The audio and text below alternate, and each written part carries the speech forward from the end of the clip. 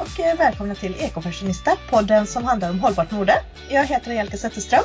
Och jag heter Erika Kvarnlöf. Idag tänkte vi att vi skulle prata om vad jag tyckte var en väldigt, väldigt härlig period i mitt liv. Och det var när jag var gravid och liksom fick klä mig runt den där växande kulan. Ja, och vi tänker ju att det är en ganska bra fortsättning på det här bröllopstemat som vi hade förra veckan. Ja, precis. Som blev väldigt uppskattat. Ja, verkligen. Jättemånga som har lyssnat och mycket kommentarer och delningar och ja, jätteroligt. Och vi tyckte det var minst lika kul att spela in, så att ja, det var ett kul avsnitt. Ja, det var ett jätteroligt avsnitt. Jag vill säga mer sådana, men vi kan inte prata om bröllop varje gång. Nej, men det var som sagt ett väldigt roligt. Ekofashionista bröllopspodden, liksom, utan namn på hela skit. Ja. Kanske kan bli lite uttömt efter ett tag när man har liksom diskuterat det så här i 20 avsnitt. Ja, men precis. Vem vill lyssna? Om man har en bröllopspodd och har liksom ett inslag av hållbarhet i den, men en helt rakt igenom eko-bröllopsklädespodd, undrar hur många avsnitt man skulle få ihop på det. Jag vet inte. Nej, man har någon får gärna utmana oss, tycker jag.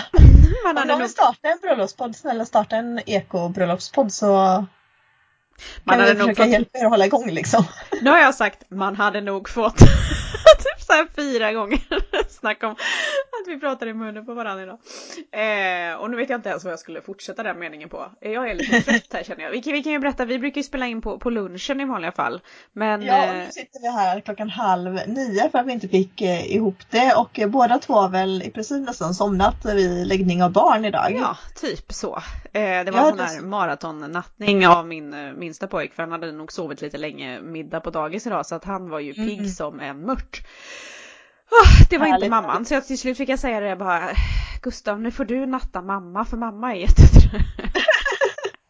Jag har ju börjat promenera på morgonen, så både igår och idag har jag ju varit ute 5:00 på morgonen. Helt otroligt. Ska tilläggas att jag är liksom sist upp i sängen varje vardag. Jag kliver upp 27 och 5:07 ska sonen vara på fritids för frukost.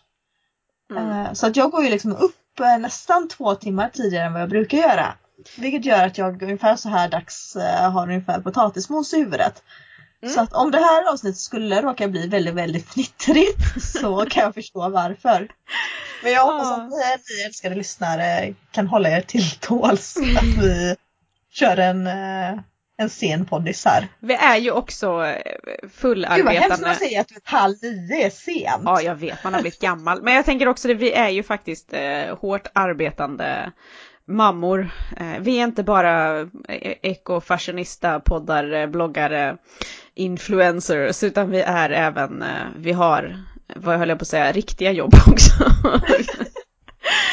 Så det där jobbet som man liksom, som man bara, men vad jobbar du med? Ja, men jag driver eget företag. Jaha, men vadå? Nej, men alltså jag bloggar och poddar och gör allt möjligt. Jaha, tjänar du pengar på det? Jag bara, ja, men för vad är liksom annars ditt riktiga jobb? Vad är det du gör som betalar räkningarna? Liksom, ja, men precis. Vad är det som får mat att stå på ditt bord? Var det en fråga till mig? Nej. Det är deras fråga till oss. Du hör, det här kan aldrig gå vägen. Men strunt samma, nu kör vi. Vi ska prata ekologiskt och hållbart gravidmode. Hur resonerar du kring kläder själv när du var gravid? Ja, när jag väntade mitt första barn, då... Ja, alltså jag investerade inte alls i särskilt mycket gravidkläder. Jag blev snål, för jag kände lite grann så här att nej, men de här kommer man ju inte kunna ha så länge. Och hur kul är det att köpa massa kläder som man ändå inte kan ha sen? Jag köpte ett par gravidjeans, gjorde jag, vet jag, och ett par gravidleggings. Och sen hade jag väldigt mycket... Jag hade väl turen då, får man säga, att inte... En del kan ju absolut inte ha sina vanliga kläder. Men jag hade ändå en sån garderob som gick att använda. Mycket tuniker och mycket leggings och hela den biten. Men det var ju väldigt mycket ett sånt mode på den tiden. Alltså det var väldigt mycket Dolly-klänningar. Alltså, eller du vet, med Empire-skärning. Att det gick liksom en söm under brösten och sen var de ganska fria ner till. Oavsett om det var en blus eller om det var en klänning. Så var det liksom den modellen som var. Och sen när jag väntade mitt andra barn, då körde jag ju den här shopless. Alltså att jag inte shoppade kläder på ett helt år. Så att då använde jag ju ännu mer av det som var i min garderob. Och då var jag också väldigt mycket mer, började komma in mer på det här med hållbart mode och den biten. Så att jag lånade väldigt mycket kläder av andra, eller av kompisar som har varit gravida innan. Och jag hade ju kvar jag hade kvar de gravidjeansen från första graviditeten och de leggingsen också. Sen hade jag väldigt mycket av mina vanliga kläder faktiskt ganska länge. Jag vet till exempel att jag hade en hel del klänningar som jag kunde ha. Men det roliga var att på slutet när jag var höggravid, då blev de ju så korta fram. Ja, alltså. Men det är ju det. Så att det blev nästan JJ visar varning. Ja, men då körde jag underkjol. Och även då, jag tror jag hade en del shorts under. Eller lite sådär liksom för att det inte skulle bli så. För jag vet jag hade en grön spetsklänning som jag tyckte var så fin. Och jag vet jag stod och tittade mig i spegeln och bara... Nej men oj. Är det den du brukar ha ett svart bälte över eller? Nej, inte den. Den fick jag vet inte på. Vet du vilken jag menar? Ja, jag vet vilken du menar. Ja. Nej, det här var en annan som jag faktiskt såg i garderoben igår och tänkte på att oj, den där har jag inte använt alls mycket. Den borde få komma fram mer. Ja, men det är ju det. Ibland hittar man lite plagg där längst in som man bara, den borde luftas snart. Ja. Nej men så det tyckte jag, det var liksom det jag körde på väldigt mycket. Jag hade liksom en lite basgarderob. Jag hade mammaleggings, jag hade mammajeans, jag hade strumpbyxor. Och sen investerade jag i en vinterjacka också. För min första graviditet så var jag gravid under vintern. Och då hade jag liksom... det var ju jag med, han är född i juli. Så att jag var inte jätte gravid. Alltså jättelångt gången under vintermånaderna. Då var jag liksom sådär... Vad kan det bli? 4:e månaden i slutet på vintern liksom.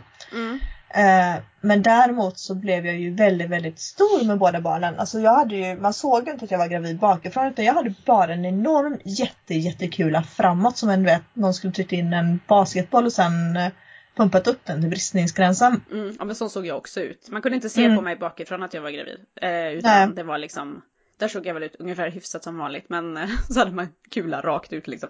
Ja, men precis.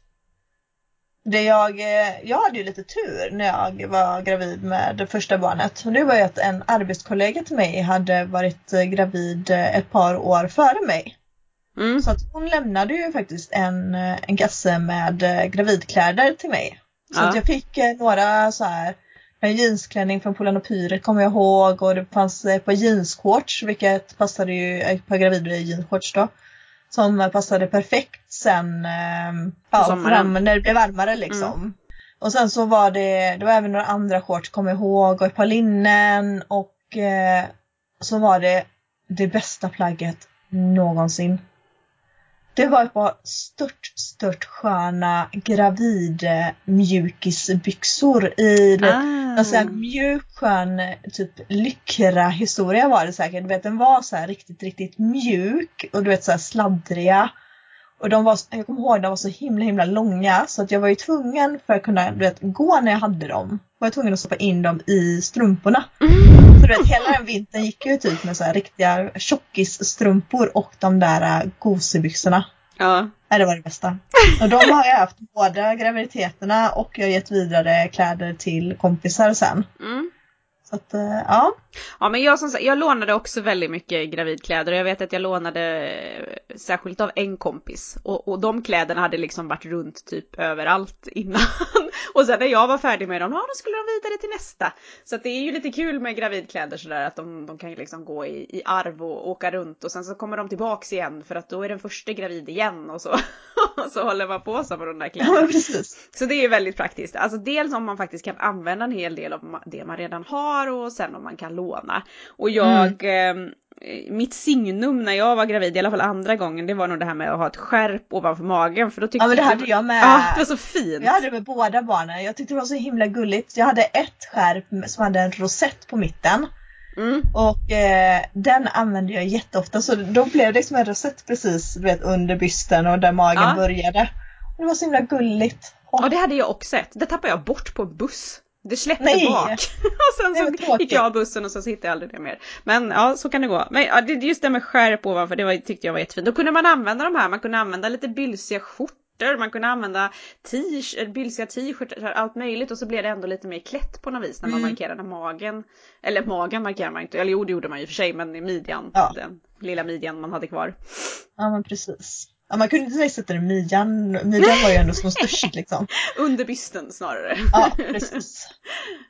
Jag investerade ju också i ett par gravidjeans gjorde jag. Ja, det gjorde jag med.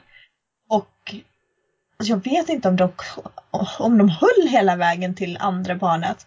Jag är ju ganska känd för att nöta sönder mina byxor på insidan lår. Ja, har du kommit fram till liksom vad det här beror på?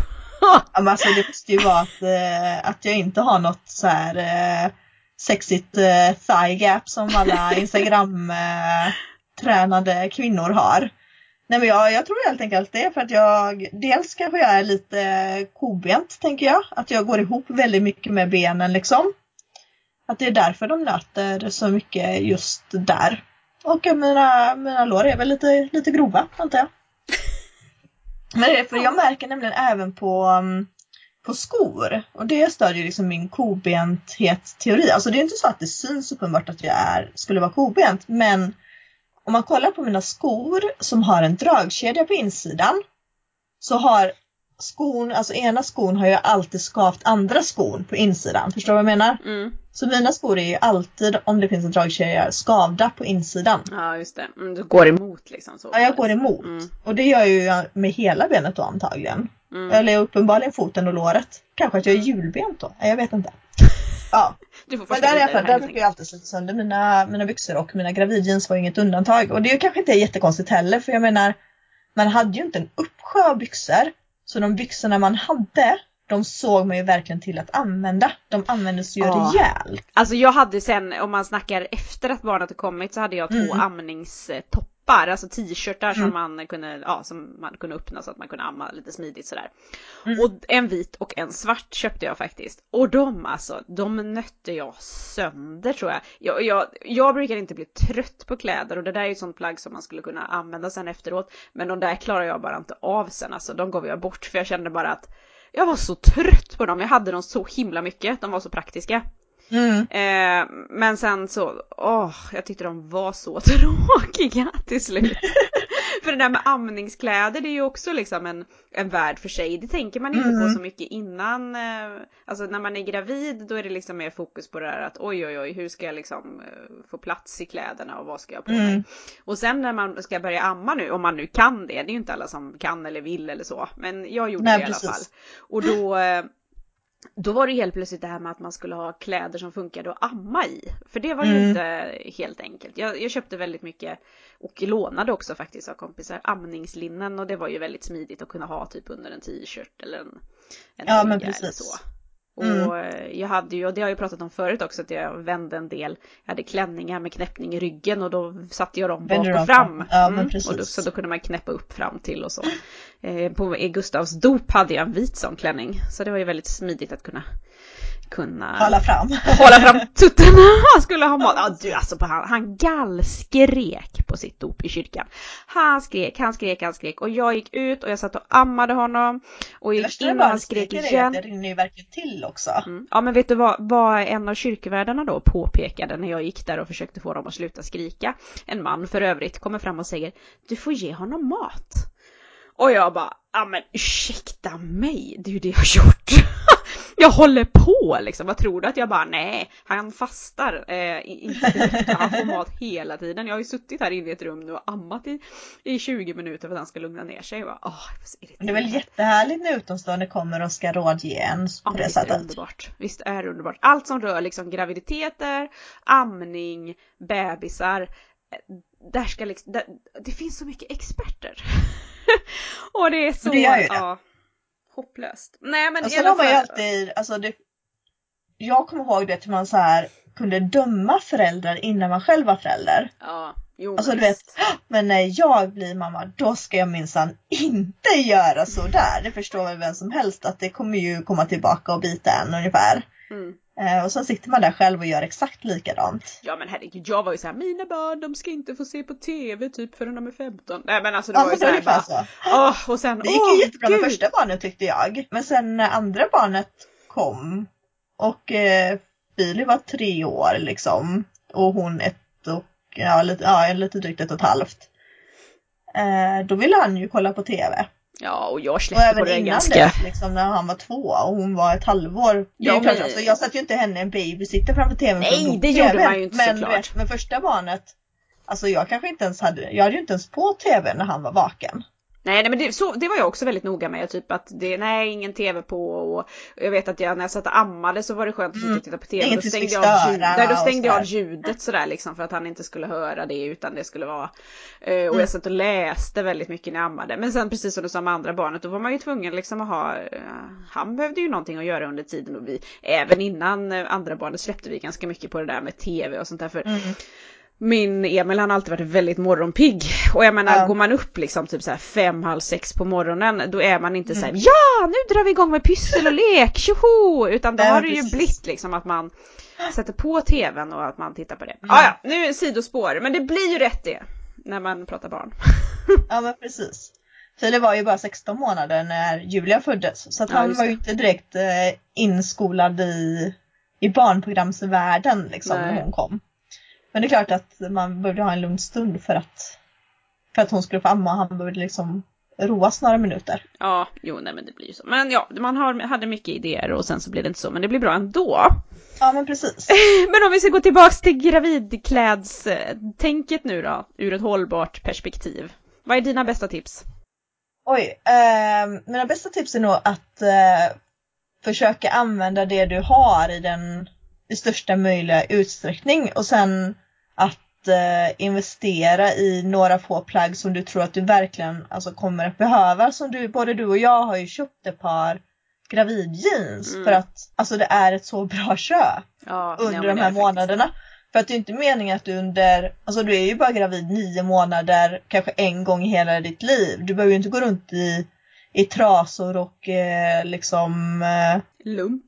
Ja, men du vet, se ut som ett lapptäcke för att få glipan att hålla ihop under magen. Nej, för bövlen, gå liksom och köpa på gravidjeans, och köp en bra klänning om du nu kommer vara gravid under sommarmånaderna och liksom sådär. Ja. Och sen kan man ju faktiskt sälja kläderna sen om man känner det. Eller ge bort dem eller låna ut dem ifall man själv känner att man vill ha ett gäng knoddar till liksom. Men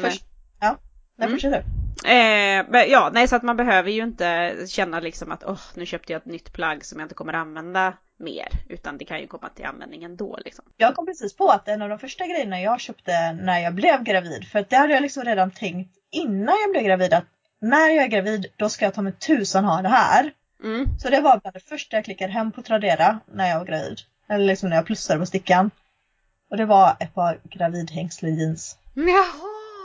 Okay, och jag älskade gravidjeansen, så de hade jag också ganska mycket. Ja. Så de traderar jag hem liksom nästan direkt. Ja, något som jag köpte ganska tidigt tror jag, eller vänta nu, eller köpte jag det? Nej, med första barnet så körde jag med det här med gummisnodd i brallan ett tag. Alltså att man sätter i gylfen och knappen så att man kan liksom förlänga byxorna. Några centimeter. Ja, och så hade man långa tröjor över och så det körde jag mycket med. Men när jag väntade Gustav så köpte jag en sån här, det finns ju såna förlängare just den här var i ekologisk bomull, och så var den i 3 olika färger, blå, svart och vit. Så man sätter liksom i byxorna och sätter ihop med knappen, och så blir det liksom som en förlängning om man säger. Men jag använder inte den så himla mycket faktiskt. Jag har kvar den.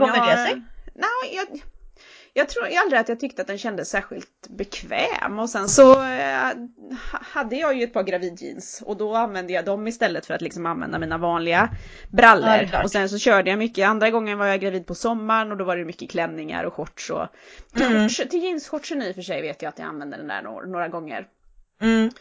Och så det finns, det är ju också ett alternativ ifall man vill använda sina vanliga kläder liksom. Ja, men precis. Ja, jag har ju också haft graviditeter på olika delar av året. Liksom ena är ett julibarn och det andra är ett novemberbarn. Så att kläderna har ju verkligen skiftat. Alltså jag har ju inte varit lika gravid under samma perioder på året. Nej, men det är ju samma här. Jag har ju ett barn som är fött i augusti och ett som är fött i mars. Så visst är det så. Men sen så tycker jag ju att det är så himla... Alltså bara för att man är gravid så behöver man inte gå omkring i ett tält liksom. Utan Nej, att men precis. det är fint, tycker jag, att framhäva magen och ha tajta linnen och tajta kläder och så liksom. Och kunna... vara stolt över sin mage. Sen vet jag ju att det är så... Alltså det här är också sån här... Nu är man inne och trampar på jättekänslig mark. För att det är ju... Allt vad det gäller graviditeter och förlossningar och hela den biten är ju väldigt individuellt. Hur man mår. Jag har vänner som har avskytt att vara gravida. Som inte har trivts i sina kroppar. Som har tyckt att det känns jättejobbigt. Mått jättedåligt. Mått skit. Och... Det går ju, då är det ju jättekul att sitta och lyssna på någon som säger det är så fint, det är så härligt att vara gravid och man får lyfta fram magen och man ska vara stolt över sin kropp. Alltså, jag fattar. Men alltså, jag älskade ju att vara gravid. Jag mådde så bra. Jag älskar att föda barn. Jag tycker det är helt underbar upplevelse. Alltså, jag skulle kunna göra det 51 gånger om. Jag önskar att jag kunde skriva det i mitt CV, för jag är så jädra bra på att föda barn. Nej, jag är så jäkla dålig på att föda barn. Så jäkla dålig, om man säger helt allvarligt. På tal om det du sa om att liksom det är ett väldigt känsligt ämne. Ja, jag visste vad. Så säga att man är bra på att föda barn, det är livsfarligt. Det var inte så jag menar. Nej, absolut, det är ingen fara så. Men jag älskar att vara gravid. Jag älskade magen och jag älskar att klä mig kring magen och visa upp mig. Eller visa upp mig. Nu låter det som att jag gick runt där naken och stött omkring på gatan. Nej, men jag fattar vad du menar. Ja, i alla fall jag älskade liksom att, precis som du, sätta en rosett ovanpå magen och grejer. Och jag hade oftast väldigt tajta toppar, vanliga linnen hade jag på mig som var väldigt töjbara och liksom flexibla och hade en tröja som kanske skulle gå att knäppa men som jag hade öppen liksom. Så den blev mer som en cardigan, en lång cardigan liksom. Men att föda barn. Jag hade en kompis som satt och berättade för en annan som var höggravid om men du behöver inte vara orolig för att föda barn, det kommer gå helt galant. Och så hon fick ut sitt barn med en nysning i princip. Alltså den bara... Och en annan ena barnen, jag kämpade så många timmar och började kämpa och du vet, allting som kan gå fel går typ fel. Och efter andra barnet jag kunde inte ens resa mig upp ur sängen för någonting gick fel. Så att jag kunde inte röra mina ben på 24 timmar. Och personalen visste inte vad det var som var fel. Men hade du fått ryggmärgsbedövning då, eller? Nej, det hade jag inte. Jag födde bara med lustgas. Men jag tror det var för att ena sköterskan satte istället för att sätta upp stagen så satte hon mitt ben i sidan på sig själv. Men då hade jag ju bara ett motstånd på ena sidan men inte på andra. Och då trycker jag felbelastning. Så då trycker jag ju min höft sned. Hjärtljuden har rasat på barnen. Mina verkar ha avstannat när huvudet är ute på ena barnet. Alltså jag har så mycket skräckhistorier från de här förlossningarna. Men jag är skitbra på att vara gravid. Jag har aldrig krävts. Jag har inte jag heller mått illa. Och nej men jag är skitbra på att vara gravid om jag får skryta. Det är sådana saker som man skulle väl kunna skriva i sitt CV liksom. Det är så synd att man har sådana där bra sidor eller vad ska man säga kunskaper som man liksom inte kommer få använda någon mer. Som man inte har någon nytta av. Eller man har ju haft väldigt nytta av det man har fått få barn. Men i fortsättningen sådär bara. Jag är så bra på att vara gravid och jag är så bra på att föda barn. Jag är jättebra på att göda barnen i min mage också. Väldigt stora barn födde jag. Okej. Ja, mitt andra barn var ganska stort. Mitt första var mindre. Alltså det här blir ett litet flummigt avsnitt. Men vad anser du är ganska stort? Eller ganska stort, alltså jag trodde ju att jag skulle få en jättebebis på första barnet och då vägde han 3140. Alltså så att det var ju absolut inte. Sen Gustav, han vägde nästan 1 kilo mer. Han vägde 4 och strax över 4 kilo. Men jag hade ju såna skräckhistorier från släkten, du vet farmor som fick barn som jag tror att pappa vägde typ så här 5 och 7 eller någonting. Det var helt otroligt. Alltså hon fick jättestora barn. Så jag var sådär bara, kan man ärva på pappas sida? Ja, precis. Nej, det känns som att vi slirar iväg lite ifrån ämnet. Men det är så roligt. Och precis som det var roligt att prata om bröllop så är det väldigt roligt att prata om graviditeter och förlossningar.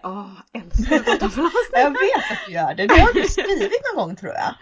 Ja, att du gärna frossar i folks förlossningsberättelser i bloggar och sånt. Jag älskar det. Och sen och prata om mina egna förlossningar också. Jag tycker det är helt underbart. Men återigen, alltså lika många man kan inte ens säga så här att lika många kvinnor det finns, lika många upplevelser finns det, utan lika många förlossningar det finns, lika många upplevelser av det finns det, för det kan ju även skilja sig från gång till gång för samma kvinna. Ja, det skiljer sig jättemycket mellan mina. Ja, så det är väldigt, jag har blivit lite försiktig med det där, för jag har insett att jag har provocerat en del folk, men jag har faktiskt pratat om att, eller inte provocerat, jag kanske har gjort en del lite ledsna för att de har inte den upplevelsen som jag har.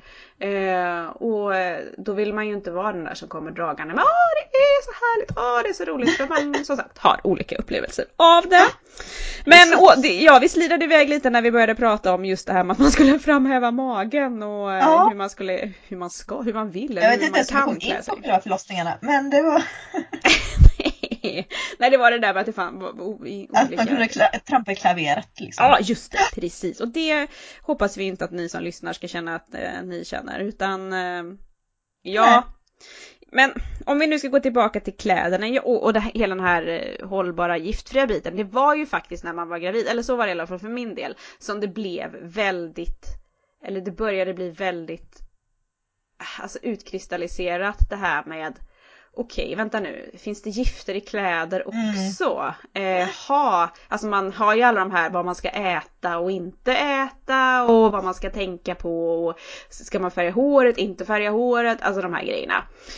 Men alltså även det här med att det faktiskt finns väldigt mycket otrevligheter i kläder och olika material. Det blev i alla fall jag ganska varse när jag blev gravid, för då börjar man ju tänka på alla de där grejerna också. Sen tycker jag att det var först då man mer kom i kontakt med ekologisk bomull. Upplever inte du samma sak? Jo, men eller hur? Att det var just när man började kolla på babybodysar och det var liksom små leggings och sånt, så var de uppmätt med ekologisk bomull. Och det sortimentet för barn var mycket, mycket större. Alltså det var ju knappt att det fanns ekologiska liksom toppar och linnen och sånt på vanliga damavdelningen. Nej, men däremot barnkläderna. Och då började jag faktiskt fundera på liksom vad innebär det här att det är ekologisk bomull, och började läsa på och sådär. Och sen tycker jag också, sen det här när man skulle börja köpa amnings-BH och man skulle köpa amningsinlägg och hela den biten. Då var det ju också mycket så att man hittade en hel del, det skulle vara bomull och helst ekologisk och gärna märkt med någon bra märkning och så då. Så att för då var man ju också så här, det är nära maten liksom, mellan barnen eller bebisens mat, det måste ju vara bra och oj. Sen är man ju så extremt lätt påverkad också, eller det var i alla fall jag som nybliven förälder, för man är ju det är ju precis, alltså den marknaden är ju också gigantisk. Det är precis som när man sätter bröllop framför någonting, bröllopsklänning, bröllopsbukett, alltså det finns en uppsjö liksom av grejer, och så är det ju till bebisar och till mammor också. Har du sett det här avsnittet av Solsidan när hon är inne och ska köpa eller titta i någon sån här barnvagnsaffär och kommer hem med en gigantisk hon kommer hem med en gigantisk amningsfåtölj och han i affären inleder med: hur viktigt är säkerhet för dig? Och hon köper allt i affären och var helt förstörd. Mamma hjärtats väg till plånboken. Ja. Nej, men också så, och det är väl där jag kan också känna som ett tips att är man gravid, väntar sitt första barn, så alltså man behöver inte alla dessa prylar och man behöver inte alla dessa grejer, utan ett tips på vägen kan jag känna är att känna av vad du behöver, vad du vill ha. Och alltså det är inte ens säkert att man kan amma eller att det funkar, så att gå och köpa en svindyr amningskudde till exempel det första man gör, eller svindyra amningsinlägg liksom. Nej, alltså vänta lite med det där och se. För det är väldigt lätt att man springer iväg och köper en hel gravidgarderob eller liksom så här, och så kanske man inte ens inser att eller så kanske man faktiskt kan använda väldigt, väldigt mycket av det man redan har i garderoben. Jag tycker att i dagsläget så finns det ju väldigt mycket mer gravidkläder än vad det fanns när jag väntade barn. Jag menar, det är ju 6 år sedan jag var gravid senast. Och då var det ju i princip bara H&M som hade någon enstaka ställning med mammakläder. Men nu finns de ju lite varstans liksom.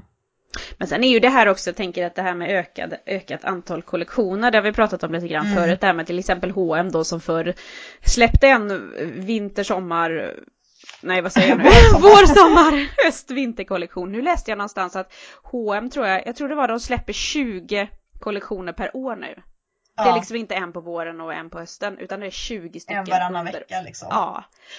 Och det är ju också sån där grej som jag känner liksom, gud, det är ju vansinnigt. För det gör ju verkligen att de måste framställa utan liksom kunna ha fokus på en bra produktion. Och man blir nästan illamående när man läser sånt där. Men ja, men är det, som sagt, återigen till det här med amnings-BH till exempel. Eller BH överlag, man får ju lite större byst kanske när man är på tjocken.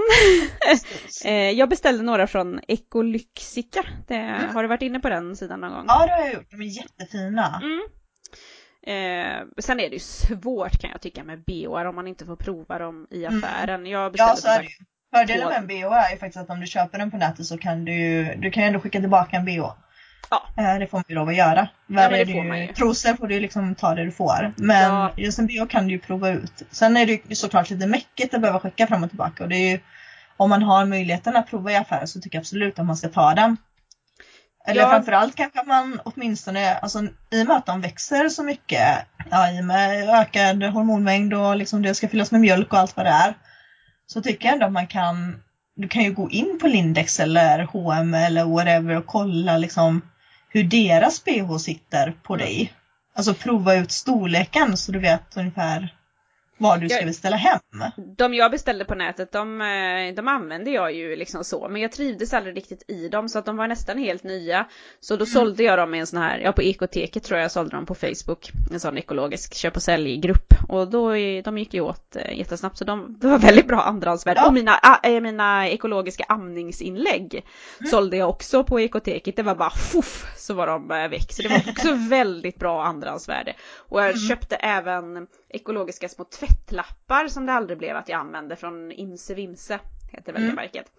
De sålde jag också sen. Så att just det här med att sälja ekologiska och giftfria bebisprylar och mammaprylar, det är väldigt bra andrahandsvärde på. Så det kan man ju ha med sig. Något annat som är väldigt bra andrahandsvärde på är faktiskt tygblöjor. Ja, jajamän. Jättebra andrahandsvärde. Jag fick igen jättemycket pengar. Ja, men det är det. Det vet jag. Det köps och säljs hela tiden känns det som med de här grupperna. Och dyrt. Ja, nu är de ju väldigt dyra från början också. Jo, men det är de ju. Men man känner ju ändå in det liksom. Ja, absolut. Det tycker jag. Ja, nej men och amningslinnen kan ju också vara bra att köpa liksom något i något så kanske gottsmärkt om man får tag på det. Jag vet att mina var ju ekologisk bomull och de var nog Ökotex-märkta men det var ju inte något gott. Det fanns inte att få tag på då. Eller i samma utsträckning som det finns nu. Så att det går ju verkligen framåt och det är ju roligt att det kommer mycket mer av den biten. Man kanske skulle ta och liksom krysta ut en unge till så att man... Bara för att liksom kunna utforska det ekologiska ekologiska modet liksom. Grejen är att om jag skulle få ett barn till så skulle jag köra precis samma och använda det mesta i min garderob. Låna! Jag vet faktiskt inte hur mycket. Jo, jag har ett linne vet jag som jag använde redan. Jag har pratat om det bruna linnet innan från Gina Tricot. Som jag hade för jag var gravid, som jag kunde ha som höggravid. Trots att det verkligen var en stor sprängfylld basketboll som sagt som var under min mage.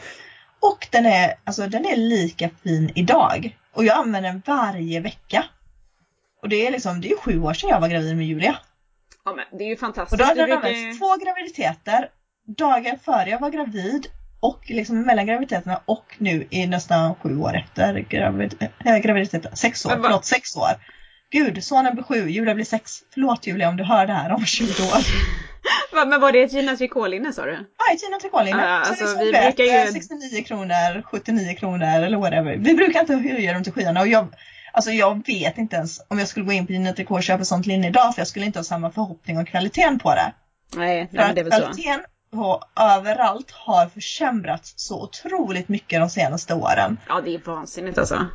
Så att jag tycker inte att det är jämförbart att jämföra ett plagg som kom från ett märke för, kan jag köpa det för 8 år sedan då, om jag nu hade det när jag var gravid med Filip. Ja, som jag köpte för 8 år sedan. Jag tror inte att ett linne idag har samma höga kvalitet som ett linne för 8 år sedan, helt enkelt. Nej. Ett annat plagg som jag hade väldigt mycket när jag var gravid var olika pennkjolar. Jag tycker om pennkjol i vanliga fall. Och då hade jag några stycken som var lite stretchade. Och de var så himla perfekta. För då hade man dem liksom under, eller hade man dem lägre i vanliga fall, så kunde man ju dra upp dem och ha dem över magen nu liksom. Så det tyckte jag var pennkjol var ett perfekt, pennkjol och skärp i midjan, det var mitt signum när jag var gravid. Så att jag gillar ju pennkjolar nu med också. Förresten, på tal om kläder, vet du vad jag frågade på våran, man gick ju sån kurs på MVC. Då frågade jag faktiskt om typ såhär, de sa ju det, ni får fråga precis vilka frågor ni vill när vi pratar om förlossning, och jag bara räckte upp handen. Ursäkta, men vad har man på sig när man föder barn? Ja, precis. Och jag var såhär, vadå liksom, man hade ju sett såna där rockar liksom, landstingets så, och jag bara, har man någonting under eller har man inte det, eller hur gör man, eller vad? Nej, det är rock och knästrumpor. Ja, precis. Och så de här fantastiska nättrosorna. Oj, det kommer inte jag ihåg. Ja, men alltså min första förlossning drog ju ut på tiden. Så den tog ju från första känningen till han var ute typ 2 dygn. Så då var det inte det att man gick omkring naken liksom hela tiden. Utan precis. Då hade man ju de här och så, någon sån här gigantisk blöja typ. Ja, precis. Usch.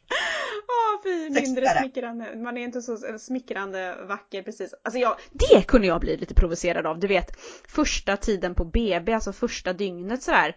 Och man själv... Alla som kommer in där asfräscha i matsalen eller? Och bara kommer trippande liksom i ett par typ, kanske till och med ett par nästan ljusa brallor och kort topp upp till, och liksom inte behöver... Jag bara, men va? Och här kommer jag liksom masande i sitt par svarta brallor och vågar ju knappt, hjälp, man är livrädd att blöda igenom och hela den här biten. Och så, och inte sett en hårborste på 3 dagar och smink, det har man glömt vad det är. Och så kommer de där intassande som bara, nej men hon kom i natt. Och man bara, jaha. Jag födde för 3 dagar sedan, men okej. Det kunde jag bli provocerad av. Så vi har våra issues liksom. Ja, så är det ju. Ja, nej men det här blir ett flummigt avsnitt. Ska vi supertips från din sida också, eller? När det gäller gravidkläder. Eller supertips. Vad är ditt supertips? Mitt supertips är att låna och inventera din garderob och se vad du har som du kan använda. Och sen investera i ett par mamma jeans, om du är en jeans typ vill säga. Har du någonting mer? Eller slut på supertipsen? Nej, alltså mamma-leggings tyckte jag var bra också. Det beror ju lite på under vilken tid på året man är gravid. Men just ett par mamma-leggings, för då kan man använda sina tuniker och lite längre plagg och klänningar och så. Och mammas strumpbyxor också köpte jag faktiskt. Jag hade vanliga strumpbyxor. Nackdelen är ju då att de hasar ner under magen. Det är så obekvämt. Det är ju bara, jag bet ihop. Ja, okej. Det är bra. Allt för den hållbara garderoben.